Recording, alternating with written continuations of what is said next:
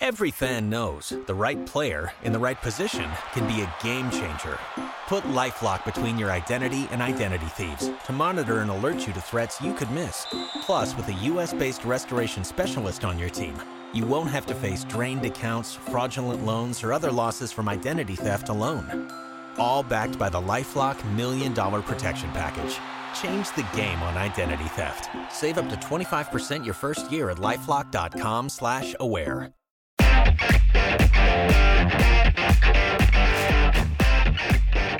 Welcome to On Texas Football.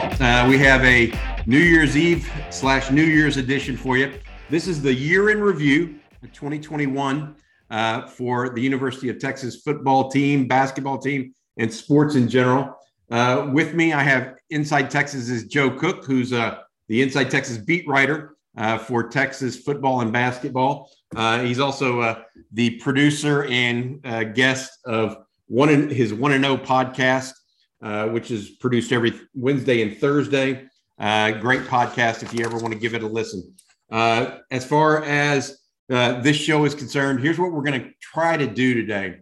It's going to be a little bit of a review. We're going to name what we think, or categorize what we think are the 5 biggest news events of the year for Texas sports. We're also going to take and do the 5 biggest recruiting coups, I guess, of sorts for the year. And then we also want to talk about just compare last year to this year at the same time and where Texas is at directionally, and see what people think about that as well. So without further ado, let's get into it. Joe, top 5 biggest things. I want to start at number 5.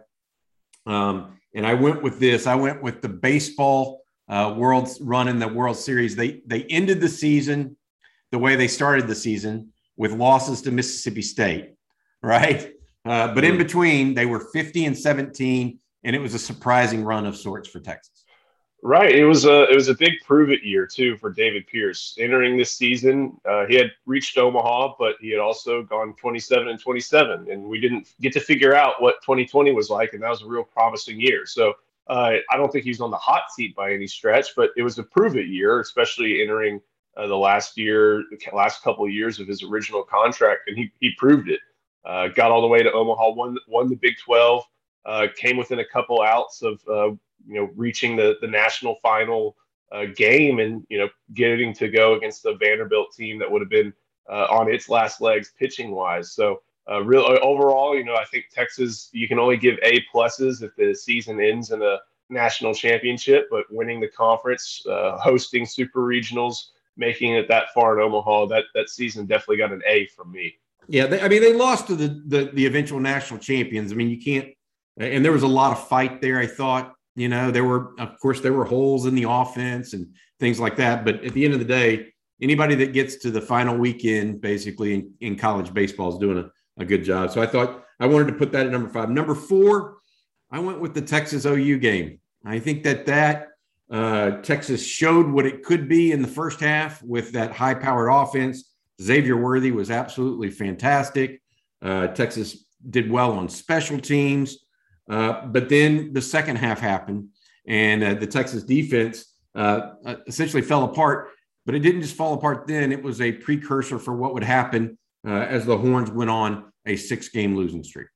Right. Pick your storyline. You got Casey's thumb. You have the emergence of Caleb Williams. You have Xavier Worthy, like you mentioned, almost breaking some Jordan Shipley records. That game had everything, and it somebody had to lose, and it was Texas, which, and like you mentioned, it was a precursor for everything else. The defense not being able to adjust, the offense struggling after Casey's thumb, limited some of what they were able to do on offense.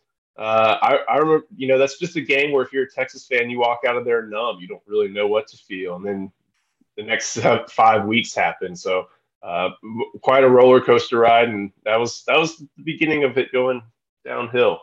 Yep. I agree. So 5, we have the baseball team's run to the World Series in Texas sports. 4, Texas OU. 3, I went with the higher / moving on of Shaka Smart as the number 3 news. Texas won the Big 12 with Shaka Smart, but then ceremoniously got dumped in the NCAA tournament, which had been Shaka's MO during his tenure. And then it's culminated with the some salty tears out in West Texas over the the hiring of Chris Beard. As I mentioned in the article I wrote today, it was not a very nice April Fool's joke when on April 1, Chris Beard took the Texas basketball job. Yeah, right when that buyout dropped. I'm glad you mentioned the season Shaka had, because it ended pretty dang poorly in the NCAA tournament, but he helped Texas get to something it rarely is able to do, and that's win its conference tournament. Got to see Jericho Sims smile, which that's an accomplishment in and of itself. And then the tournament happened. I had picked Texas to reach the Final Four, and then they go ahead and lose to in a really, really ugly game to Abilene Christian, and that paved the way. That's what set things in motion for Shaka to go to Marquette. That's what set things in motion for Chris Del Conte and Chris Beard to meet at that McDonald's in Plainview. And a few days later, we're talking about Texas head coach Chris Beard. Yeah, and what Beard then did almost immediately after is go so heavy in the transfer portal. And while Texas fans in general were familiar with the transfer portal, getting some very good football players through the years that way, his complete sellout almost to the transfer portal actually was news in itself, right? I mean, that's part of what we might talk about in the recruiting overview that I want to talk about the 5 biggest moments in recruiting. All right, so number 2. So number 3 was Chris Beard. Number 2 happened early in the year, like almost 362 days ago. On January 2nd, Texas fires Tom Herman and hires Steve Sarkisian in the same day, essentially. A move orchestrated by Kevin Eltife, Texas chairman of the Board of Regents, along with Chris Del Conte, the athletic director at Texas, and Jay Hartzell, the Texas president. Inside Texas, I'm happy to say, was on top of that, even though that there had been some posturing by the Texas athletic department that there would be no change at head coach. We were pretty strong that there was going to be a change. In fact, the only outlet not running with quotes from them about them keeping or maintaining Tom Herman. All that to be said, that day, how do you remember it? Obviously, it's to only be number 2, right? It says something about what number 1 is, but only to be number 2. What is that day? What do you remember about that day, Joe? And obviously, you were one of the people deeply involved in that. So that day started for me on Lions golf course. So that tells you how much I was expecting something to happen that day. Playing pretty poorly, and Eric Moline calls me and says, "What are you doing right now?" I go, "I'm scrounging around on 12T. He goes, "You better get home." Okay, so I sprint off of 12T to my car. The firing happens while I'm driving home.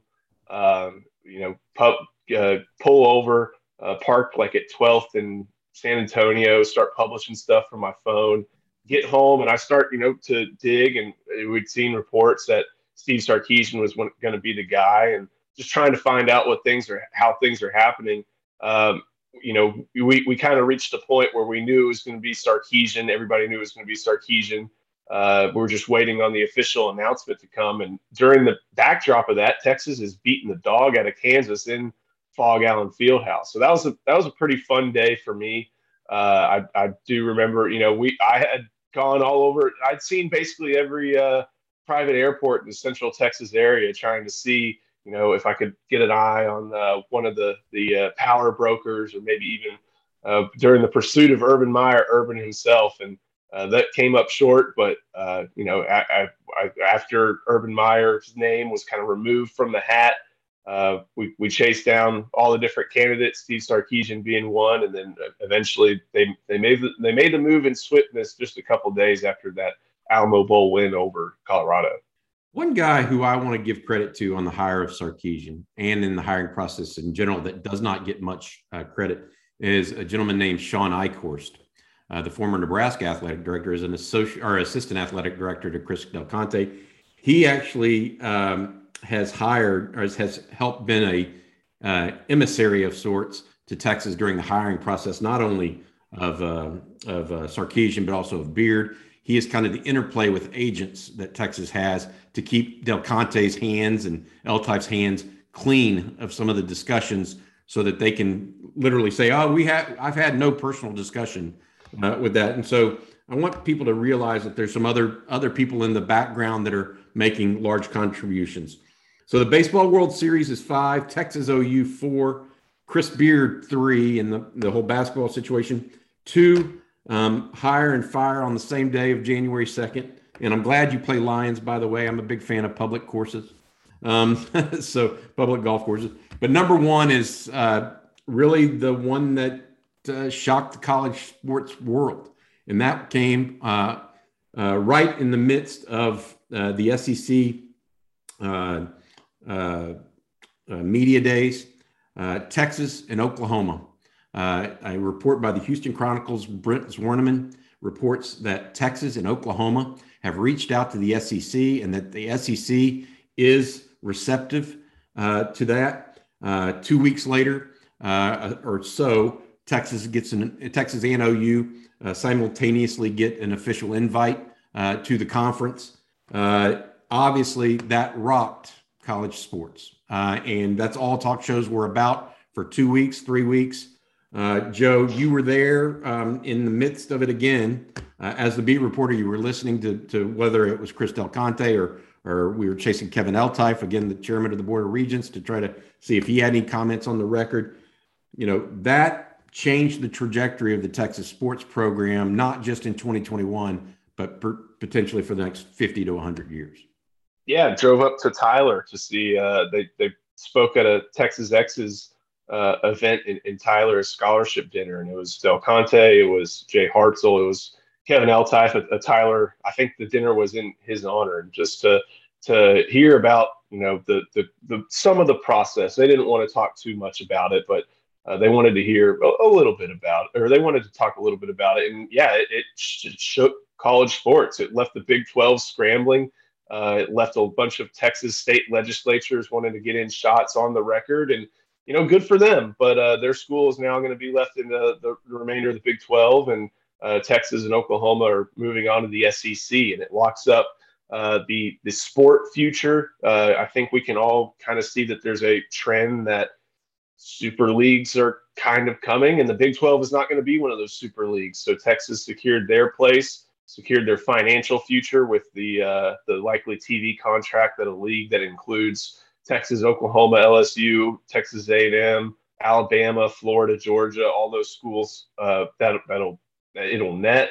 And it secured, the future for all the different sports, the entire athletic department. They may be stepping down in a basketball sense, but everything else, that it's cyclical. And right now the cycle for the SEC is really high, basically among a bunch of different sports. Big 12 too, to its credit, but it's going to see two of its main contenders in football. At least in this past decade, it's football star in Oklahoma, and one-time football star in Texas, hopefully ascending back to it. But it's losing its two best brands, two best draws, two best schools that draw eyes to it, to the SEC. And Texas looked out for itself. Oklahoma looked out for itself, and brought security to both athletic departments' futures. Yeah, I think you did a great job, by the way, on reporting that. Oh, bless you.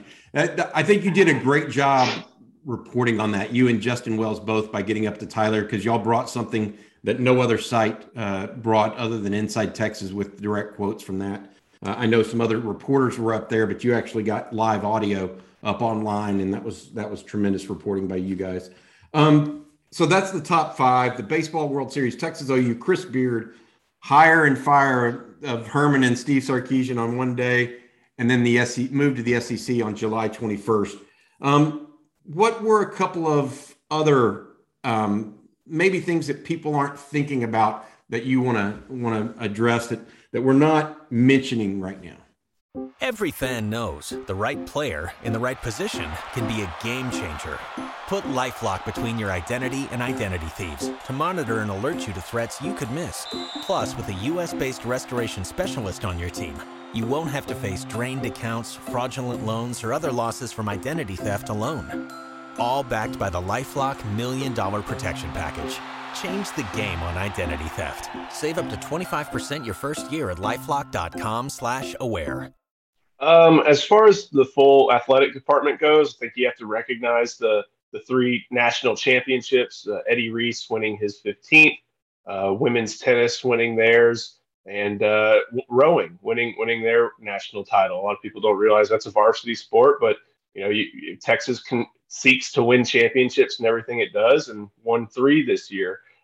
13 conference titles, 13 top 10 finishes. Won the Directors' Cup, unseeded Stanford, which has been it's been their title for the past however many years, and Texas knocked them off. Everybody remembers that Sports Illustrated cover with Chris Sims and Kat Osterman on the front. That's, it came to bear in the 2020-2021 cycle, and Texas finally topped the Cardinal in the whole athletic department. I know a lot of Texas fans and people who watch this are basically focused only on football and men's basketball, maybe, but that's not the focus of Chris Del Conte and the university community. They try to win at everything, and they did a pretty darn good job. Football drives it all monetarily and popularity-wise, but you can't discount the efforts of all the different coaches, especially ones that helped them get the award for best athletic department in the country. Yeah, Kat Osterman hanging it up in 2021. She won a softball silver medal in the Tokyo Olympics, along with 9 other Longhorns that won medals there. But to your point, while Texas fans, I think, are predominantly football fans than perhaps basketball and baseball fans, they can appreciate excellence, right? And that's what I think the athletic department showed this year. Volleyball was in the national championship game, falling just short to Kentucky over the summer. I think that I look at it like you do and just think that they can appreciate excellence. The one that I want to mention that I didn't put in the top 5, but I think resonated deeply with Texas fans, the one moment was the surreptitious filming of Bo Davis's tirade on the bus post the Iowa State loss. I thought that galvanized a fan base, and frankly, it showcased a fracture on the team while simultaneously putting it out there for all to see that, hey, there's some things that Steve Sarkisian is fighting that he inherited that just aren't good. I felt the Bo Davis's monologue, for lack of a better term, it wasn't exactly Hamlet, but it was a monologue, right? Right. And I felt like that helped put into perspective the frustrations that many Texas fans felt, and also at the same time realize and recognize that those things were being addressed, not just, they're just out there letting it go. The coaches are. They weren't. They were fighting it and hating it just as much as any general Texas fan was. Yeah, and something that reminded me of is that year ones of football coaches, they're not fun. And Texas has seen 1, 2, 3 year ones in the past 6 years, and year ones are resets of sorts. And Charlie Strong, he came in and wanted to change the culture, get everybody tough after the Mac Brown era, and then Tom Herman tried to do the same thing. And Steve Sarkisian hasn't been super. He hasn't focused on culture as much as his previous 2 head coach predecessors have, but he was reminded that year ones are not easy processes. And I think that Bo Davis's tirade was part of that process to, try and make sure that this year one gets going along and goes at the pace that it needs to, instead of just sitting and being satisfied. So, they're not fun. They're rarely fun. And when you go through 3 of them in a short time frame, it makes it even worse. But that kind of was indicative of the effort level that the coaches were putting in order to try and get the year one growing pains out of the way and on to year 2. Yeah. Hey, Joe, We're here with Joe. Once again, we're here with Joe Cook, beat writer of Inside Texas, also the publisher, producer of 1-0 podcast that he puts out every Wednesday and Thursday. Please give it a listen. It's one of the few that I listen to. I appreciate the work you do.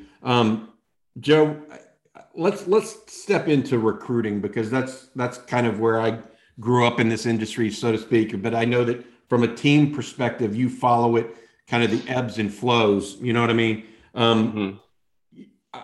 Instead of going 5-1, I want to go number one and what I thought was the biggest news in recruiting this year. I'm going to start with I think Quinn Ewers going into the portal. It came at a time, I think it was December 5th, or I can't remember. It was a Friday night. I'm looking at my calendar. It may have been December 3rd or December 10th. One of those two. I think it's the 3rd. Friday night. It was the 3rd. It was a Friday night.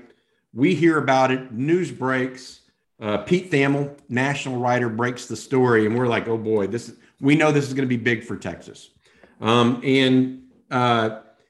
It almost gave Texas and Steve Sarkisian a chance for a reset button in recruiting. And that's why it meant so much to Texas. The mere fact that Sarkisian made what I termed a beeline to Ewers' home that night is phenomenal. And so it of course went on to be a little bit of a dragged out recruitment between Texas and Texas Tech. But in the end, the Longhorns won out. And I think that was probably the biggest recruiting story of the year. Yeah, definitely. It showed that Texas wasn't afraid to be on this quarterback portal recruiting landscape. It's basically quarterbacks, every position does this, but quarterbacks, especially highly touted quarterbacks, want to go where they will play as fast as possible and get the best training possible.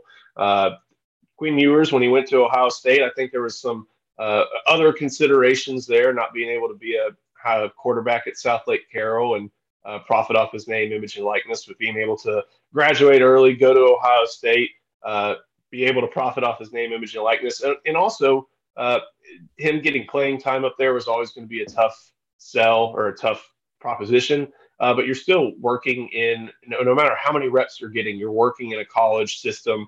You're working under Kevin Wilson. You're working under Ryan Day. It showed that he was very aware of what the new college football landscape for high-profile quarterbacks was like.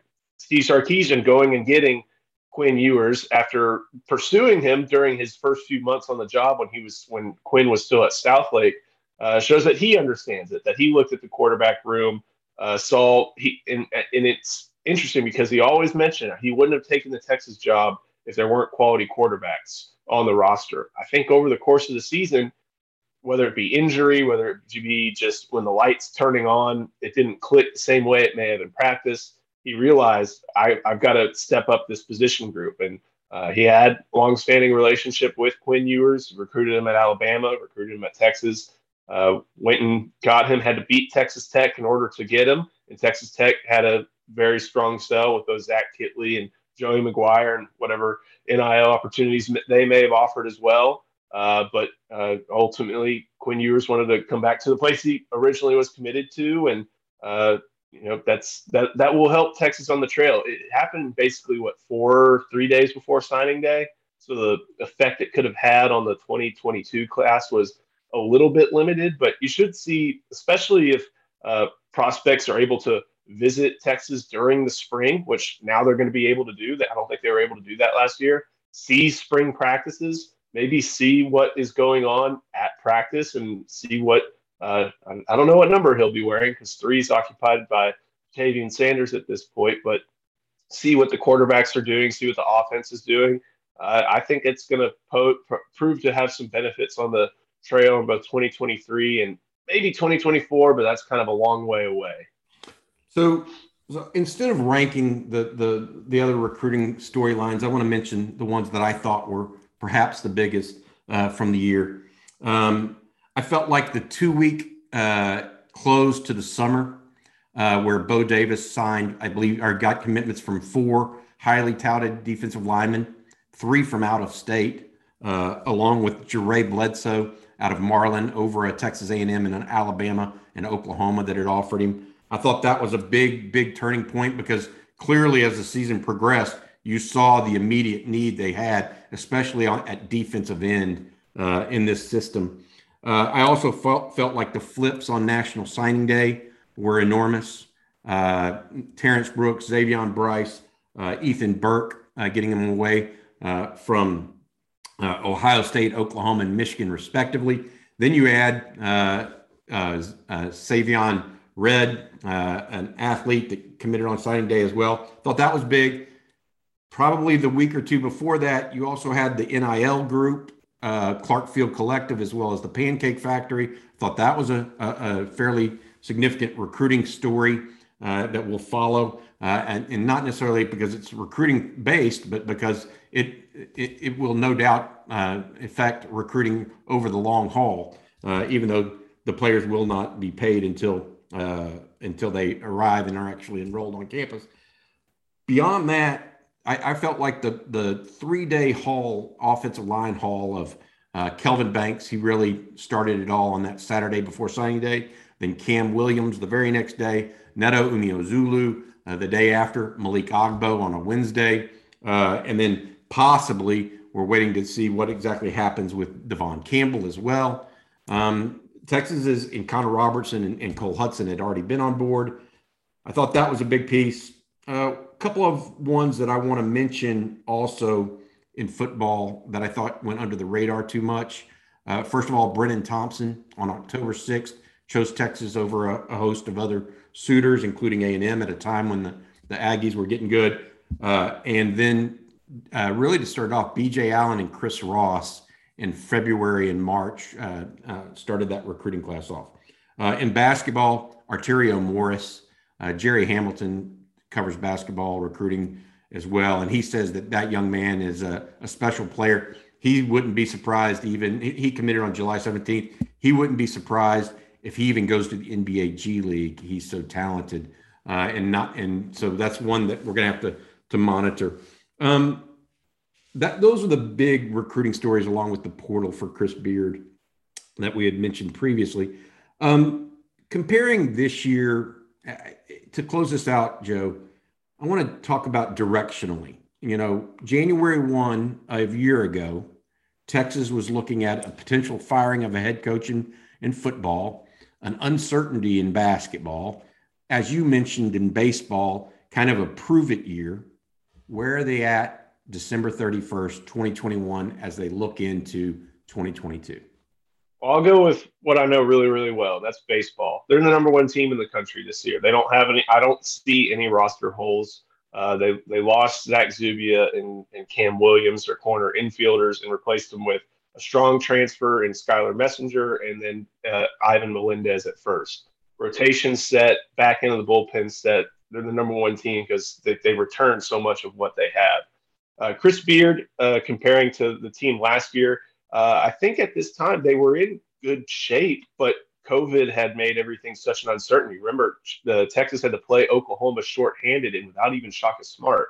Now there's still uncertainty. Obviously, who knows if we'll get through 18 conference games, but I think there's a different sense of uncertainty. I think people are very very optimistic about the program trajectory under Chris Beard, whereas last year they were not optimistic about the program trajectory under Shaka Smart.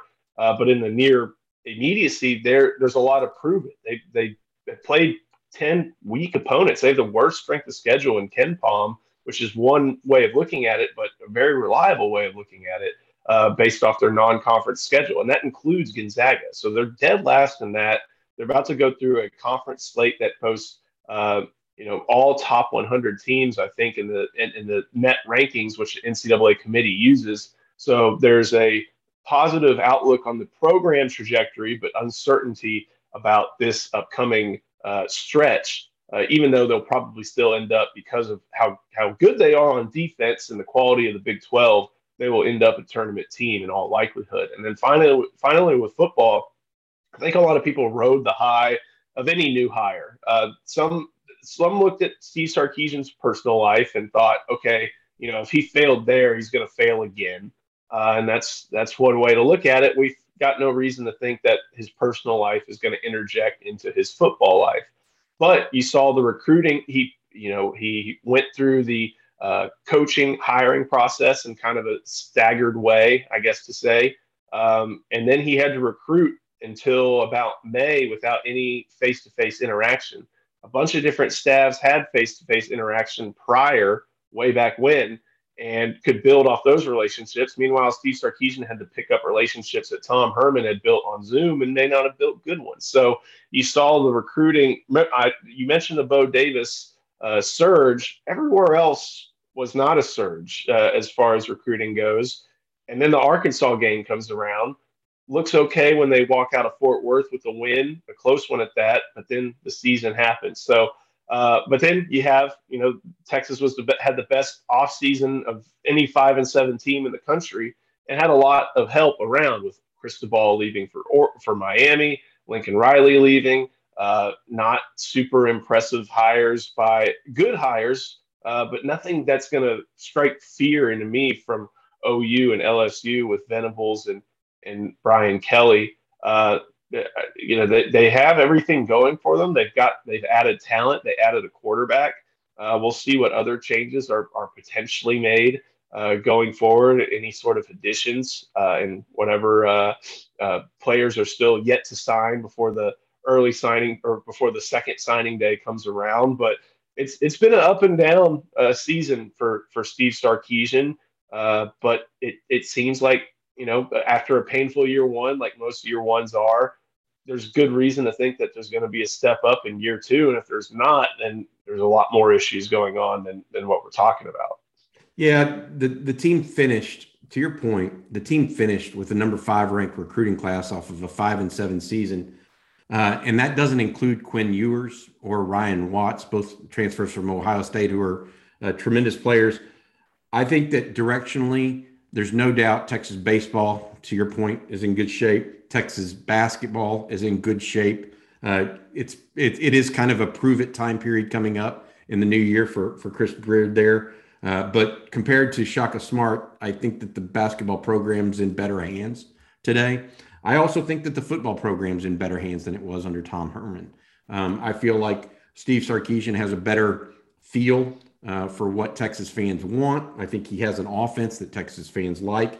They've got some work to do on defense to get it out there. But I think 2022 overall, given the number of incoming players they've got, you mentioned the quarterback, I just think that 2022, it may not be a 10-win season for Texas on the football field next year, but I think it's going to be a different team.